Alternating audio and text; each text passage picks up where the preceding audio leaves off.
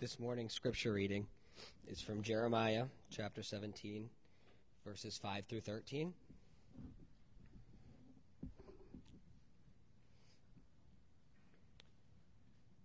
Thus says the Lord, "Cursed is the man who trusts in man and makes flesh his strength, whose heart turns away from the Lord.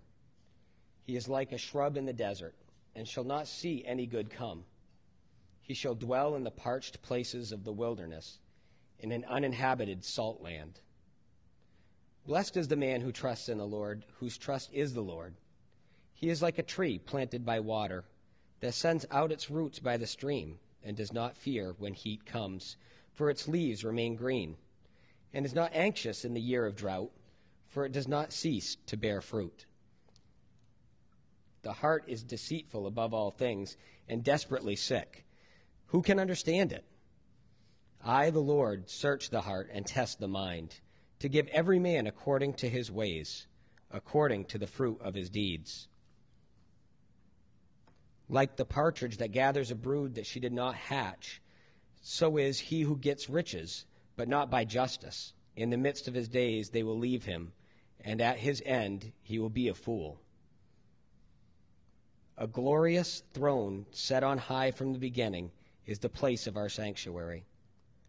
O Lord, the hope of Israel, all who forsake you shall be put to shame. Those who turn away from you shall be written in the earth, for they have forsaken the Lord, the fountain of living water." These words are God's words.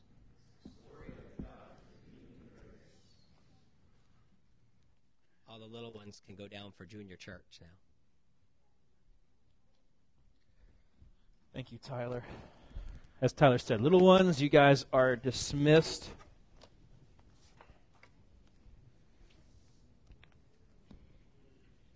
If you're open to Jeremiah, go ahead and hold on to that because that's where we are studying together today.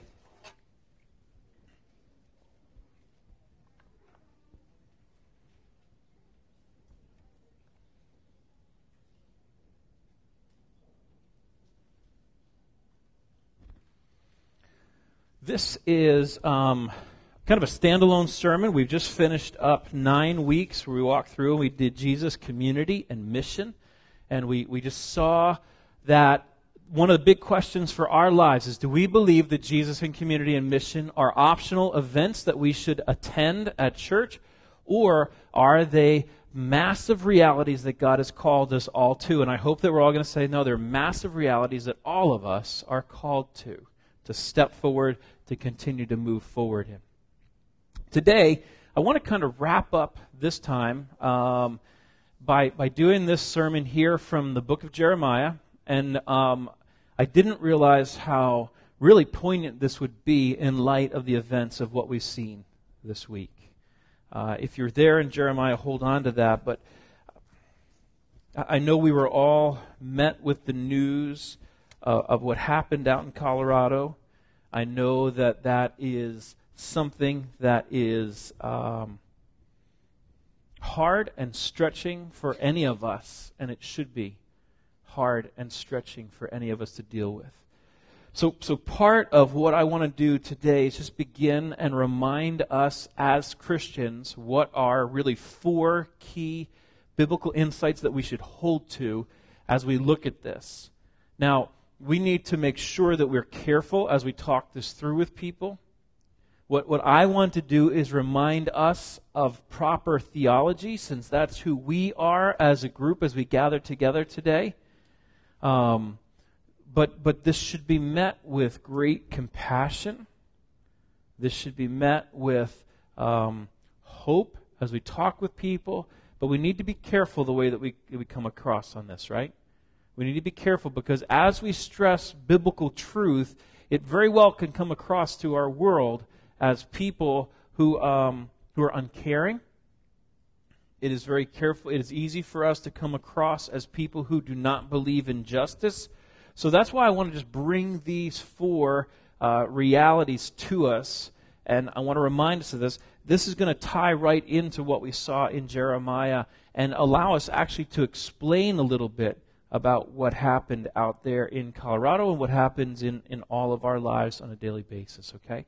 So that's our goal. So let me just pray for us, and then we're going to take a look at those 4 things. Father, we're asking for your help today. We're asking for your help today because we need it. We're asking for your help today because you are so willing to give it to us. Father, we're asking for your help today because we know that you are working and we're trusting you, God. So please help us. Do for us what is not just an intellectual exercise. Instead, work in us. Comfort us. Help us, we pray. In Jesus' name, amen. So let me just remind us, the question that's popping up all over the place, and it's an understandable question, is where is God in the middle of that kind of pain? Where is God in that kind of evil, like we saw out in Colorado? Where's God in the middle of these things? I was talking to a friend of mine who I haven't had a chance to catch up with, but he's done at least 2 tours in Afghanistan. And he is an upper-level guy. But we were talking about it, and one of his comments to me was, hey, we complain about how hard our faith is. He says, but in Afghanistan, I've seen it where if somebody simply mentions that they're a Christian, he says, I've seen them shot on the spot. Where is God in that? Where is God in that? I talked to a father yesterday, and it was his son-in-law who was killed in that helicopter accident in Afghanistan recently. His daughter, who was part of the youth ministry here, part of the church here, part of the homeschool co-op that met here. And we rightfully struggle with these things, don't we? If we don't, maybe we come across as inhuman. We should struggle with these. Well, I simply want to remind us of 4 things. I'm not going to remind us of everything. My goal is simply to just remind you and I biblically of truth so that we can continue to move forward. When we look at what happened there in Colorado, we remind ourselves, number 1, that this was a great evil. And God is not passive, and God is not dispassionate about this. God is angry. God is angry that this young man, who with such cowardice and callousness took the lives of many and wounded and terrorized so many more. We just need to understand God is angry. Genesis 9:5-6, God said, surely I will require your lifeblood from every beast. I will require it from every man, from every man's brother. I will require the life of man. Whoever sheds man blood, by man his blood shall be shed, for in the image of God he made man. Please understand that God is not passive about this.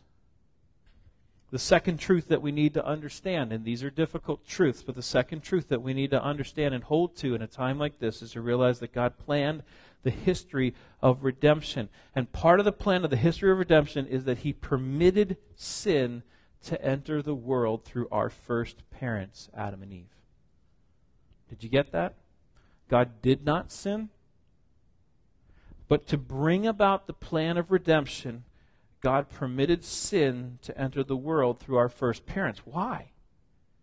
In other words, we're saying that part of this was in the plan of God, that this is a result of something that God permitted in Adam and Eve, and we'll build on that in a second. But in 2 Timothy 1:9, the Apostle Paul said this, God saved us and called us to a holy calling. Okay, so here we have salvation. Not because of our works, but why? But because of his own purpose and because of his grace. Which, notice this, he gave us in Christ Jesus. So salvation comes through Christ Jesus. But when was that plan originated? Paul says in 2 Timothy 1:9, that same verse, his own purpose, his own grace, which he gave us in Christ Jesus before the ages began. In other words, before there was any world or any sin in the world, God planned saving grace through the death and resurrection of Jesus Christ. That means that God knew that Adam would sin. He was already planning how he would save us. Therefore, Adam's sin was part of God's plan so that God could reveal his mercy and his grace, as well as his justice and his wrath and his patience and his wisdom in ways that could never have been revealed if there was no sin and there was no Savior and there was no history of salvation. God's aim for this fallen, broken world is that he be known more fully, because knowing God most fully is what it means for us to be most fully loved. If you turn to Christ, you will discover God in more wonders in this fallen world than could be imagined in any other world. God's plan did not break down. This is not plan B. So the third truth that I think we need to cling to at a time like this, because that is true, because God revealed his grace in a broken world by sending his Son, and this has been his plan from the very beginning, it's not wise for us to speculate on why God would allow this great violation of his revealed will. It's not wise for us to sit there and go, why, God? Why would you do this? Why would you let this happen? I realize that for some, especially those most intimately attached to it, this might be a question, but we have to be careful as we move forward with this, because we do not know all the reasons why God did not step in and stop this when it was in his power to do just that. We do not know why God did not step in and just stop this, even though it was in his power to do this. The danger for us is that we may begin to sit in judgment of God rather than sitting under the teaching, under the explanation of God. Deuteronomy 29:29, the secret things belong to the Lord our God, but the things revealed belong to us and to our sons forever, that we may observe all the words of this law. In spite of this, we are wise to trust that God is good and powerful and rules over and through the sin and the plans of sinful people. Let me say that again. In spite of this, we are wise to trust that God is good and powerful and rules over and through the sins and the plans of sinful people. In Lamentations 3:32 it says this, "For if he causes grief, then he will have compassion, according to his abundant loving kindness, for he does not afflict willingly or grieve the sons of men." We've got to believe in God's heart. What is the greatest picture of what I'm saying here? The greatest picture of what I'm saying in this point is Jesus. It did not look right. It was not right. God worked through the sinfulness of men to bring about the death of the Son of God. Why? Remember what the apostles thought? Remember what his followers thought? Where is God in this? Where was God in this? He was laying down his life to save in ways that they could not imagine. So it is wise for us to be careful. It is wise for us to be careful. Fourth truth I want to just remind us of, and this is all introduction, but it's important. Since rebellion against God was at the root of this murder in Colorado. Rebellion against God was at the root of that act of murder. And since rebellion against God was at the root of this act of murder, let us all fear the same heart of faithlessness and rebellion and turn from it. And let us instead embrace the grace of God in Christ and renounce the very impulses that caused this tragedy. Since rebellion against God is at the root of his actions. Rebellion is at the root of the actions of what happened in Syria. It's happening in Syria. The rebellion is at the root of the heart of what's happening, what we hear about in Afghanistan. It's what I was reading yesterday, that there's untold millions that are missing in Somalia. And if you've ever been to an African country, it's not hard to understand that. Pretty much 70% of the world aid that has flowed into that country for road rebuilding and for food has been swallowed up. Where'd it go? Rebellion is at the root of the heart of all of this. And since that is there, we should be careful that we don't have that same faithless and rebellious heart. And instead, we should turn from it. And instead embrace the grace of God in Christ and renounce the very impulses that cause this tragedy. Proverbs 3, 5, and 6, right? Trust in the Lord with all your heart. Do not lean on your own understanding. In all of your ways acknowledge him, and he will make your path straight. Psalm 9, verse 10, and those who knew your name will put their trust in you. For you, O Lord, have not forsaken those who seek you. So what I'm calling us to is to be people who will look at this, and instead of standing in judgment of God, will step back and say, God, this actually says things about my heart. Now, this was unintended. Obviously, I didn't even know this was going to happen when we chose to preach on this passage a month ago. But really, this passage will show us what happens inside the human heart. I'm calling it God's big picture. This isn't the big picture as in creation, fall, redemption, restoration. That's the big picture of everything God's doing. But Jeremiah is going to give us a big picture, an aerial view of what happens inside of the human heart. And I think it's incredibly helpful for us today. You could take the information we're going to look at, this kind of an image. I want to give us an image that Paul Tripp and Ted Lane put together that I think is really valuable for all of us in our lives.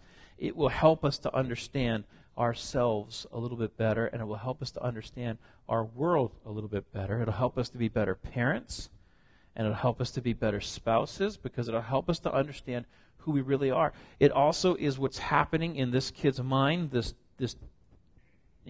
doctoral, this guy who should have been a doctor, should have been helping people, but instead goes in and unleashes his own wrath on a crowd of people, killing 12 and hurting 50-something others, plus all the effects.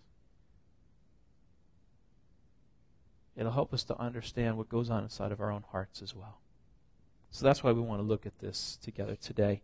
So in Jeremiah chapter 17, let me just remind us of a few things as we turn to this, because we haven't laid a lot of background, and we know that the key rules for understanding a passage like this is always context, context, context. So let me just tell you this. A few things that we need to know is, number one, Jeremiah had a very difficult life. He was called by God to be a prophet, and through multiple kings and rulers, he carried out this message. He spoke what God called him to speak.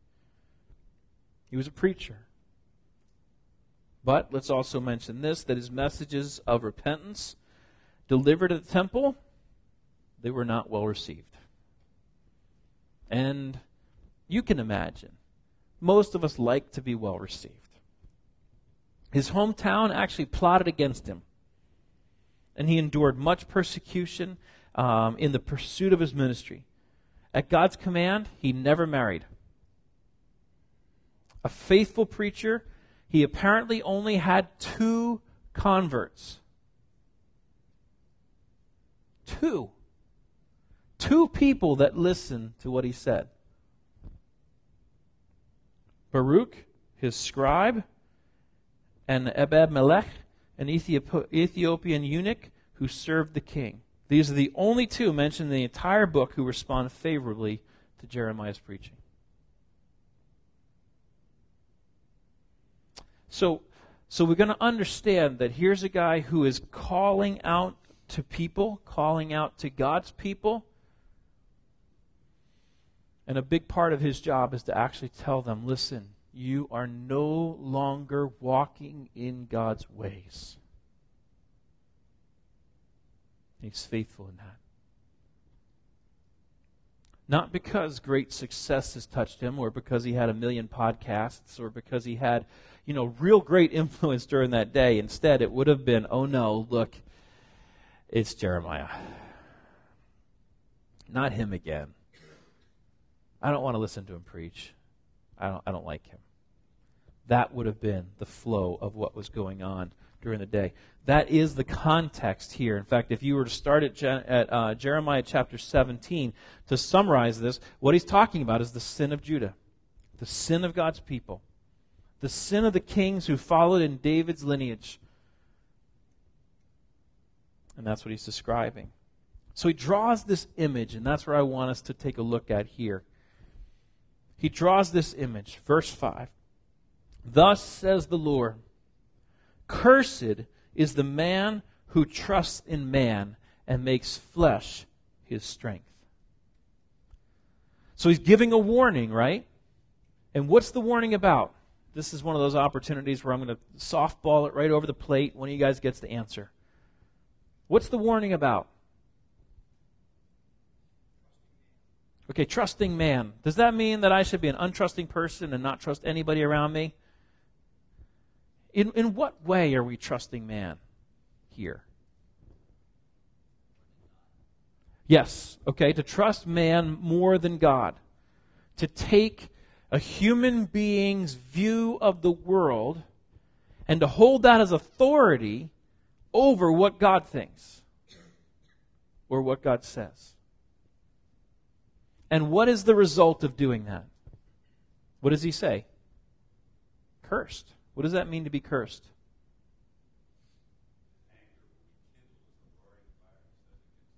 Yeah. His anger. God's anger will be kindled as a roaring fire against them. Cursed is the man who trusts in man.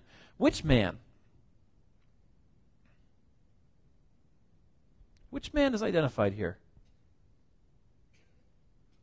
This one's a little more like a curveball. It's not that hard, though. You can still hit it. Men in leadership, they're part of it. Ourselves, men who do not use godly counsel. Pretty much any man. Anyone who presents another view on life that is not God's view on it is included. And like Kathy said, that even includes me.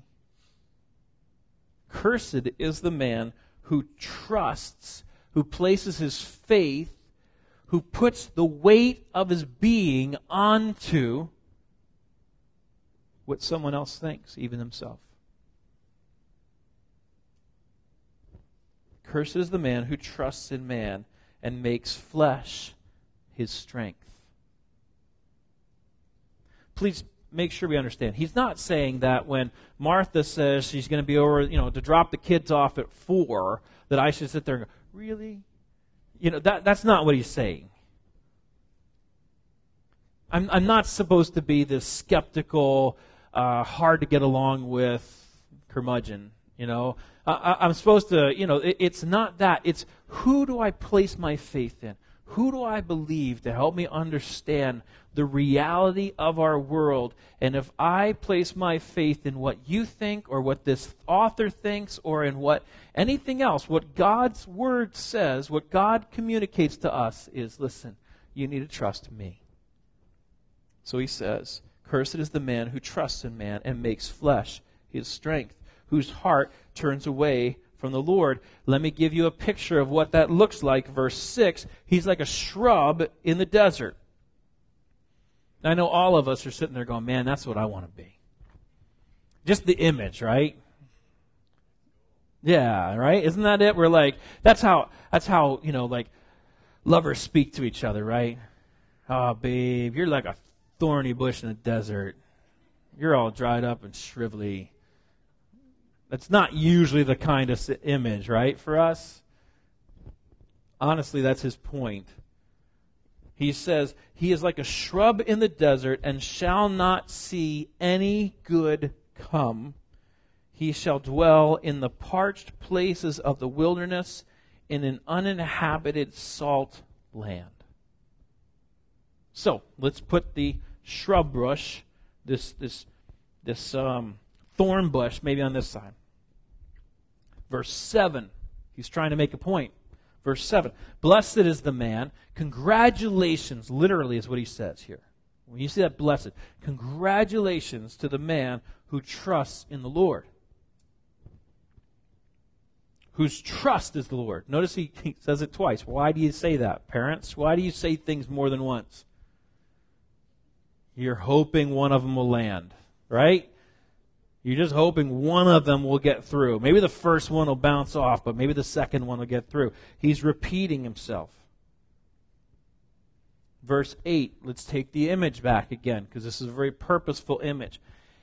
He, the one who trusts the Lord, is like a tree planted by water, and it sends out its roots by the stream. And it does not fear when the heat comes. For its leaves remain green, and is not anxious in the year of drought, for it does not cease to bear fruit. So what's his image over here of the one who trusts in what God says, the one who believes the Lord? This solid, substantial tree. And you can see this. We use this. If you've been around here for a little while, you know that we love this image of this tree planted by the stream, right? This fresh, clean water that feeds it. Its roots go deep down into that, and it grows. And as it grows, what happens to a fruit tree? Fruit just pops out. It doesn't sit around and go, how am I going to make fruit? Okay? It just looks up and goes, wow, look at that.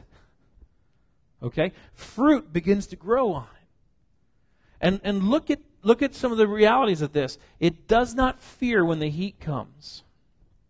In those dry days, what happens to the bush in those dry days? It dries up and dies. What happens to the tree?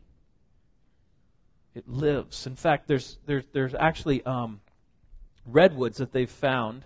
Now again, I know they're not fruit-bearing trees, but there's redwoods that they've found that have survived forest fires. So when that heat turns on, they're strong and they continue to grow. And it's not anxious in the year of drought. What happens to corn when there's no water? Look at our Midwest right now, right? And then look at your wallet. Because you're going to see it all over the place through this, aren't you? Corn dies. They were hoping this year for a record crop. It looked like the best year ever. But now a few weeks of drought, all of it's gone. The trees, though, you don't hear them talking about the trees dying. Even in that drought, these trees are stable and sturdy. That's the image that Jeremiah is presenting. It's not just his image, it is God's image. God is saying, listen, I'm presenting two ways, two thought processes for you as you walk through this. So he presents these two images here. And what we want to do is kind of pull these into a picture. This is a picture that will be helpful to us. Okay? I think it'll help us to kind of understand our life and our world a little bit better, because there's a couple different components in this picture. So the picture looks like this. You've got the thorn bush and the fruit tree, and we've got the heat. So here's these image. This big picture really is going to help us understand what life in this fallen world is like. It's going to help us to understand who we are as fallen human beings. It's going to help us to understand who He is as Savior and Lord of all things, and how God progressively transforms us by His grace. So this drawing has more than just what's inside this passage, but this passage comes closest biblically to help us to see all of this. I think all the elements are in this passage, but it's important for us to just kind of see these different things. And what I want to do is just kind of pound through those pretty quickly. But there's a lot of biblical information that's here, but it really kind of helps give sort of order to our world and understanding the way that God works in our lives. And once we begin to recognize these elements, one of the things that you're going to see is that you begin to see them all throughout the Bible. You can kind of take this chart in your brain, and as you read through a passage, you're going to find many passages. As you read through stories, you're going to see many stories that this actually would help you to understand and explain that story. When that happens for us, one of the things it does is it makes the Bible way more helpful and interesting for us. Because there's times where we read the Bible and we think, I don't necessarily know what this is. I don't get how I'm supposed to think about this. This just may be helpful to you as you read Scripture. That's one of the reasons why I present it. The second one is it may just help you and me as we go to think through our lives to understand, why do I do what I do? Why do I react the way that I react? That seems so out of character. Why did my sister do that? Why did my brother do that? I think it's really helpful. We really will actually grow in practical wisdom as we walk with the Lord down the road of personal change. Because what is God's calling for our lives?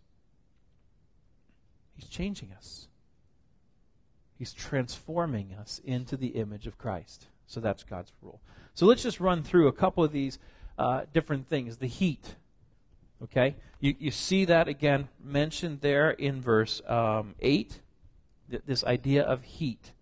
And in this diagram, what we've kind of done is say, hey, the heat up there is this question. What's your situation? What's the situation? Like we said, Jeremiah's life was a very difficult one. He knew what it was like to face the heat. He knew what it was like spending his whole ministry calling the people of God and the kings of the land to repent. Literally, the word that's repeated 100 times in the book of Jeremiah is repent or turn. Bottom line is you and I are always reacting to the things that happen around us, are we not? We react to the things that happen in our lives. Maybe it's someone who treats us wrong. How about our car when our car breaks down? How about your furnace when your furnace breaks down? How about that coworker who maybe takes credit for what you did? How about a test? And you didn't know you were going to have the test that day. You forgot. How about a new computer, either operating system or software to use at work? All of these types of things cause a reaction in us, do they not? All of us react to the things that happen to us. But let's draw this another way. That sense of heat is not just the bad things that happen in our lives, but is it not also the good things that happen in our lives? You get money that you didn't expect. Maybe even win the lottery. Maybe suddenly you actually get recognized at work. And they seem like they like you for once. Maybe someone actually gives you a car. I don't know. There's a lot of different types of things that could happen in this. But this sense of heat is simply saying, you know what? Whether it's the scorching heat of difficulty or the unexpected rain of blessing, you and I will always respond to whatever comes down on top of us. And the Bible's honest about the things that happen here. You'll recognize the world of the Bible because it's the world that you and I live in every single day. So as you're reading narratives, as you're reading about what's going on, you're going to see something happens to somebody, And what we're going to notice is that there's two ways that our hearts react. So let's go over to the right there, and let's look at the thorns. How do I react? How do I react? What do I want, and what do I believe? So what you can see here is right here is the thorn, and we're going to point this out. This is the bad root. This is a sinful, bad root. And the question is, what do I want?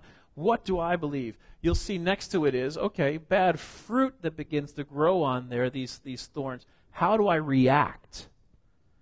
And then on top of it, you'll see, what do I reap? What are the consequences of my life? You and I are never, ever passive.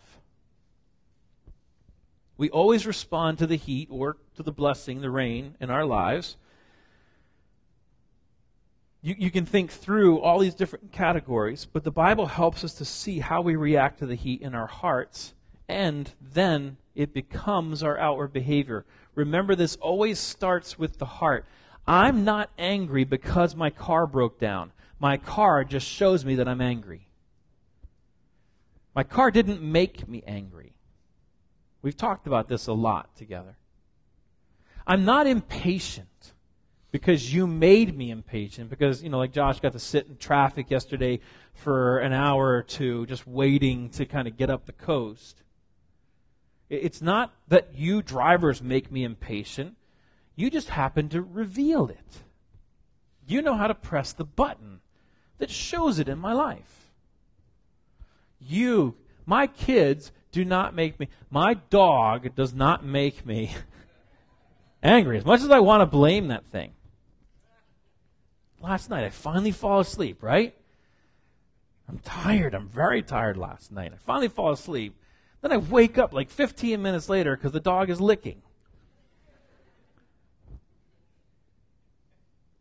And you know what I found? Anger. I found real anger. And she did not make me angry. What it did was it simply showed that I am an angry person.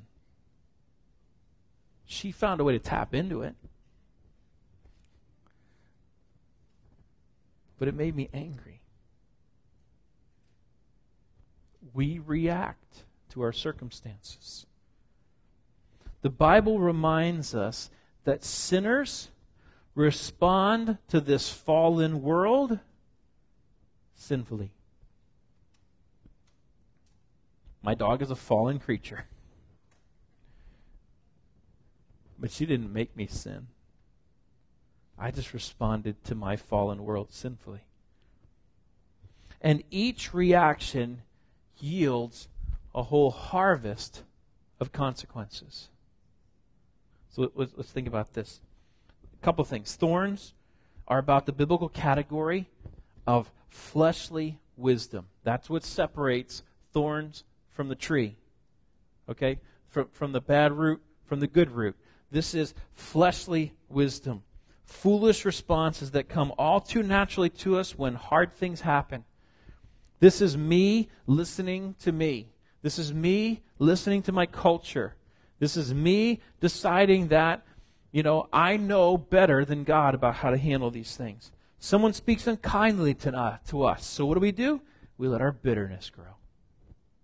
Something unexpected happens, and we respond by denying it, or avoiding it, or blaming, or seeking to take control. Negative things come our way, and we allow ourselves to doubt God and let our participation in worship and ministry just go. We're blessed with unexpected money, and we spend it all on ourselves. We don't get the raise that we thought we deserved, so we work half as hard. Scripture makes it clear that these responses are not forced upon us by the pressures of the situation. What I do comes from inside of me.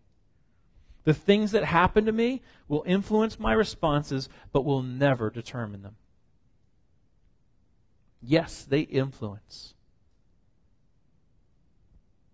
but they don't determine them. Rather, these responses flow out of the thoughts and the motives of my heart. This is why you can have 5 people in the very same situation. You could have 5 people sitting in traffic with Josh yesterday. And I'm guessing that there were 5 very different perspectives on that. May have depended on if your AC was working or not. May have been depending on if you were going back to work or headed away for a week of vacation. But 5 people were in exactly the same circumstance. If it was caused by what was outside of them, they would all have had the same reaction. Because if traffic makes me angry, everybody would be angry. The difference is what's inside. We're going to circle through here because we've got the thorns over here. I want to come down here to the cross, though. I just want to mention that. The cross really asks this question: who is God? And what does he say? And what does he do in Christ? Who is God? And what does he say? And what does he do in Christ? It should be a tremendous encouragement to us that the God of the Bible presents himself as an ever-present help in our trouble. Obviously, the ultimate example of that is Christ, who took the name Emmanuel and came to a fallen world to live, to die, and to rise again. And he continues to be God with us as he indwells us with his Spirit. Remember as we went through the story, what was the thing? One of the things that stood out was the fact that God never passively sat on the sideline. God always involved himself. God came to people. He did not just come with judgment or justice and say, wow, look at how badly you messed this up. Instead, God came to help, to come alongside.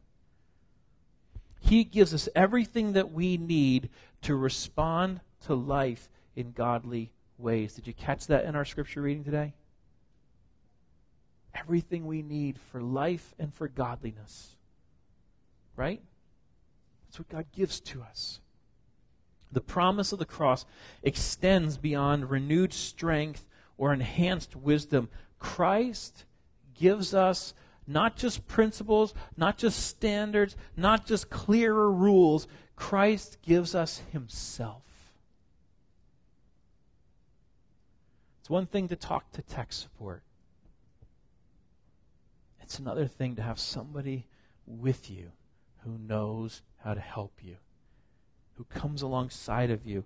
Christ gives us himself, and in so doing, he's remaking us from the inside out. He's remaking us from the inside out. If you are a believer, you are in the process of being remade to reflect the very character of Jesus himself. And your Lord is employing every circumstance and every relationship in your life to accomplish that goal. Do you believe that? Because that's what God says. Every circumstance. That means God is using my dog to transform me into the image of Christ. That's hopeful. That's a reason to have a dog. I don't think there's any other, but that's a reason to have a dog. I used to love dogs too. That's the great thing. My kids love my dog. But God's using that. Every relationship. Every relationship. Let's just hit the fourth one here.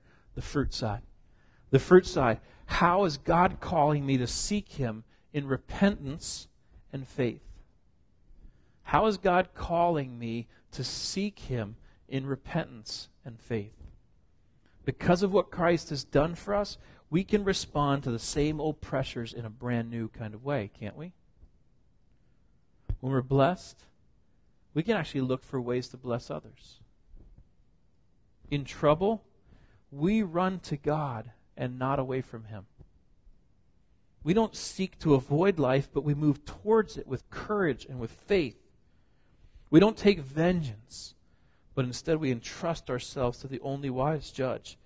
This is the life that the presence of God and the grace of Christ make possible. These new responses produce good fruit in our lives and in the lives of others. So let's just take an example of this and we'll be done. But you look at it and you say, the heat, what's my situation?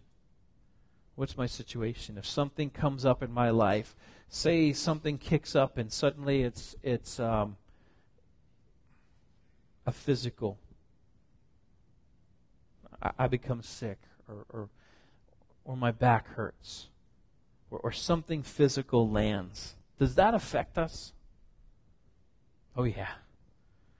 And the people who felt it most recently probably know it the best, right? Isn't it funny? Because if someone else breaks their arm, or I'm thinking like Sarah's leg. Remember when Sarah had that big cast on her leg? When I think through that, I think, yeah, that hurts. But I get over it pretty quickly. When you're in that situation, it hurts, doesn't it? Let's not be people who look at other people's pain and judge it by our personal circumstances. Part of our calling is to really understand, wow, that really does hurt more than I understand, and I probably need to understand that more. But say something physical like that, Cabe. Say you went through something physical. What's the reality?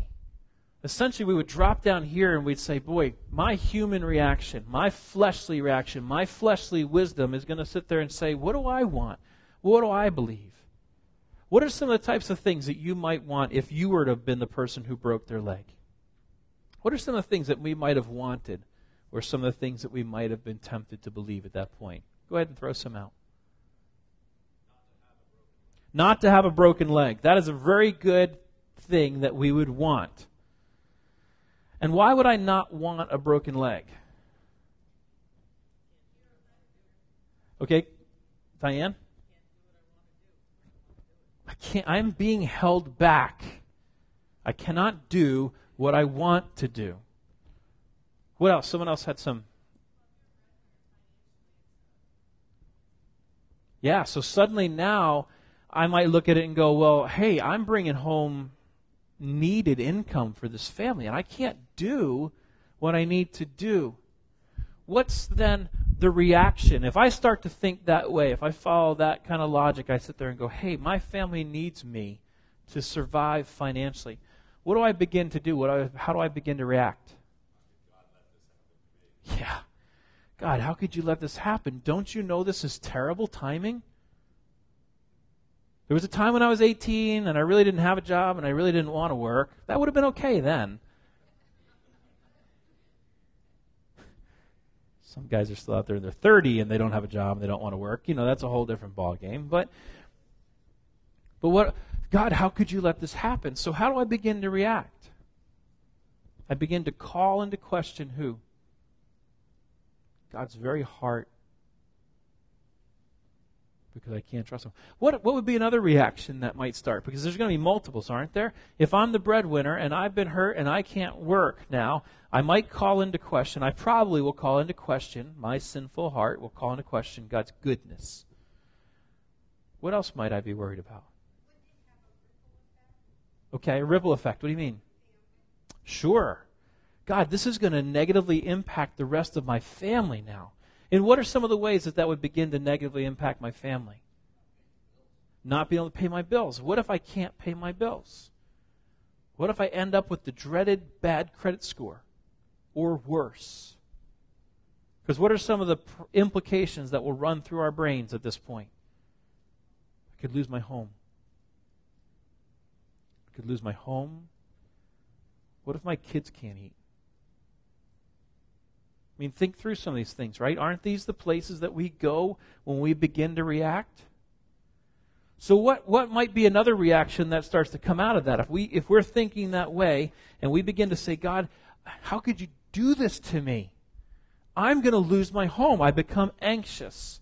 When I become anxious, what do I begin to do? What do some of you guys do? Okay, take it out on the family. The dog takes it right on the chin, right?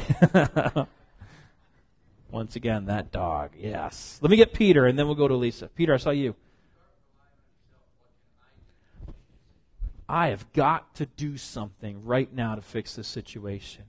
God helps those who help themselves, and I'm helping myself right now, right? That's so true. It's what we do. Lisa.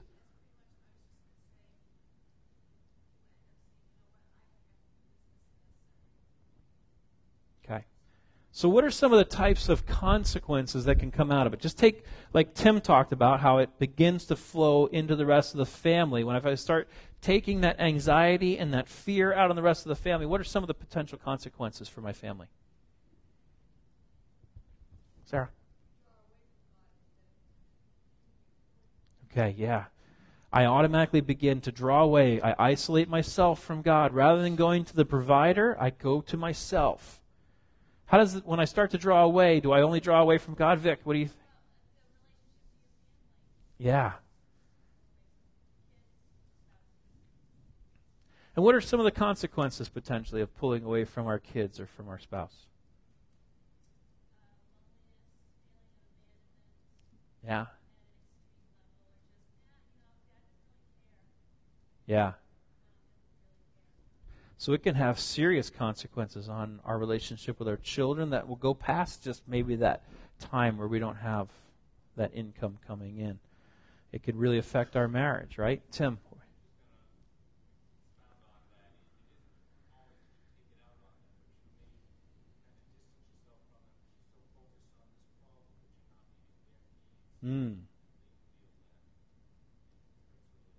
It's hard to be a servant when we feel like everything rests on our shoulders.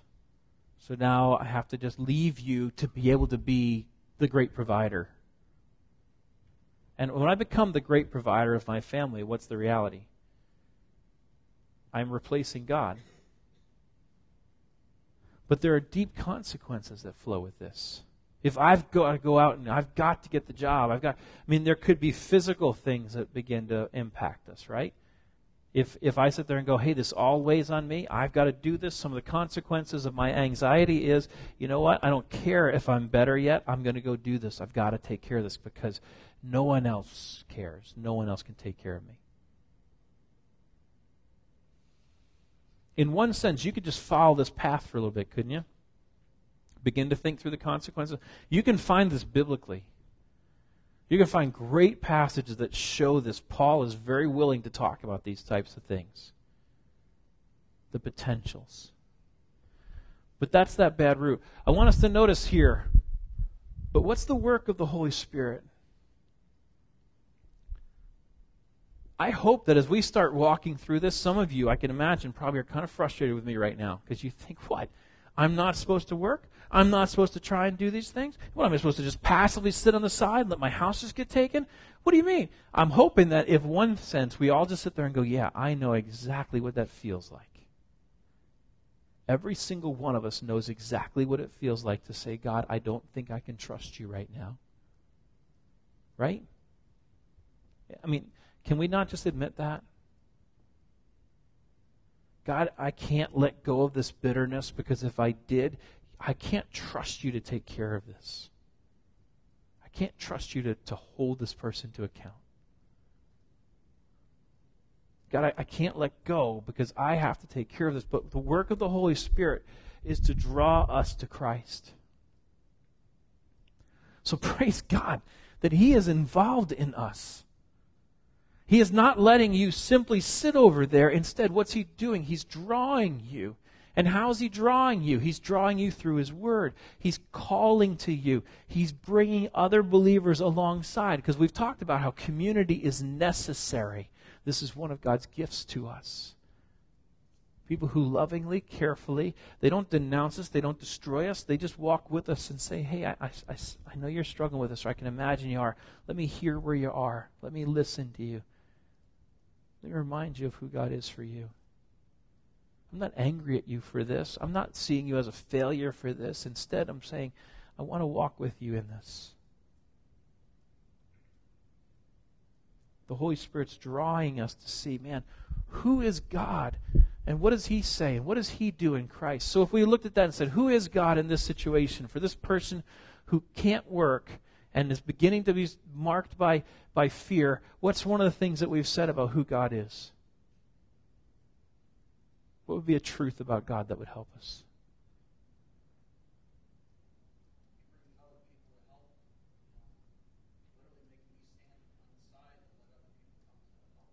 Okay? So He's a God of generosity who has a whole body that carries out in physical form what he does. Who else is God? Isn't God our provider? Isn't God the one who knew how to feed 1 million Israelites as they walked through the wilderness for 40 years and fed them every single day? And let's remember, not one of them had a job. Please, again, don't hear me saying you should not have a job.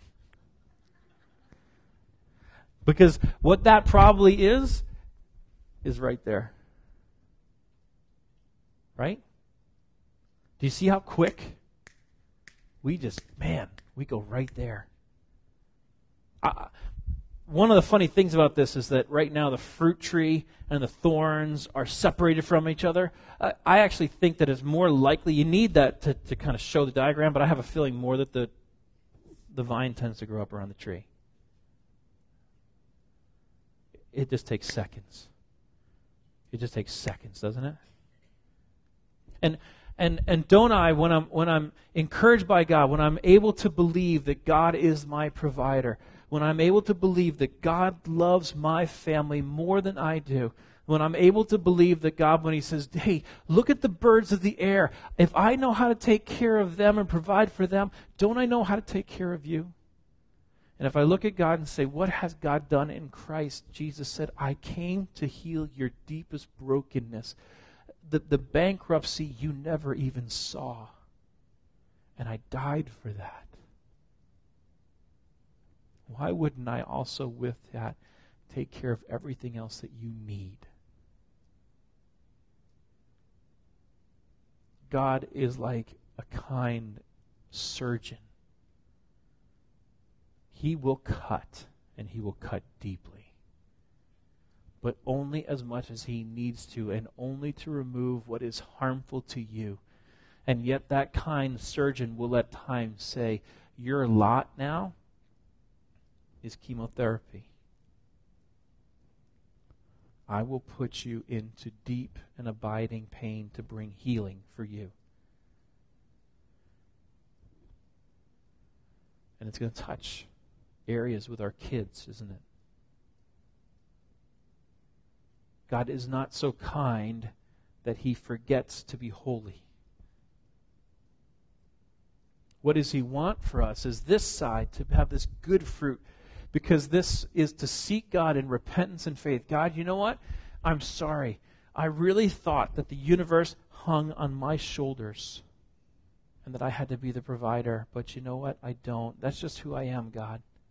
I'm the guy who thinks I'm more important than I really am. I'm sorry. Would you forgive me and would you help me? That's repentance. What's some of the fruit that comes to somebody who sits there and still says, well, I don't know what I'm going to do for work. My brother literally went on vacation last week, got home on Monday, went to work on Tuesday, got fired that morning. He's a truck driver. So if any of you know truck drivers, you know that there's no such thing as benefits. There's no vacation time to pull on. So that means he went for a week without pay and came home to another couple weeks without pay. So he would understand this. What do I do?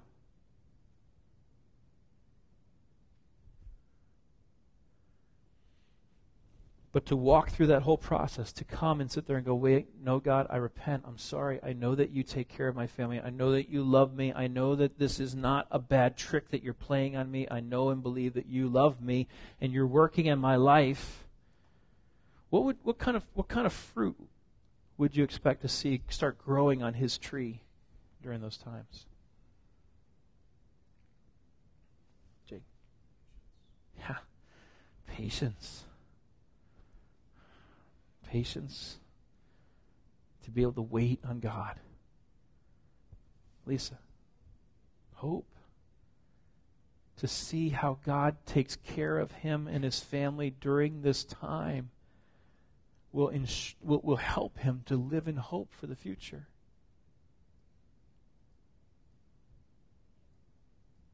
Faith. To really just know, I can lean on God because He is there for me. Isn't that the kind of things that we want? How about peace? A lot of people talk about peace all the time, right? Tim?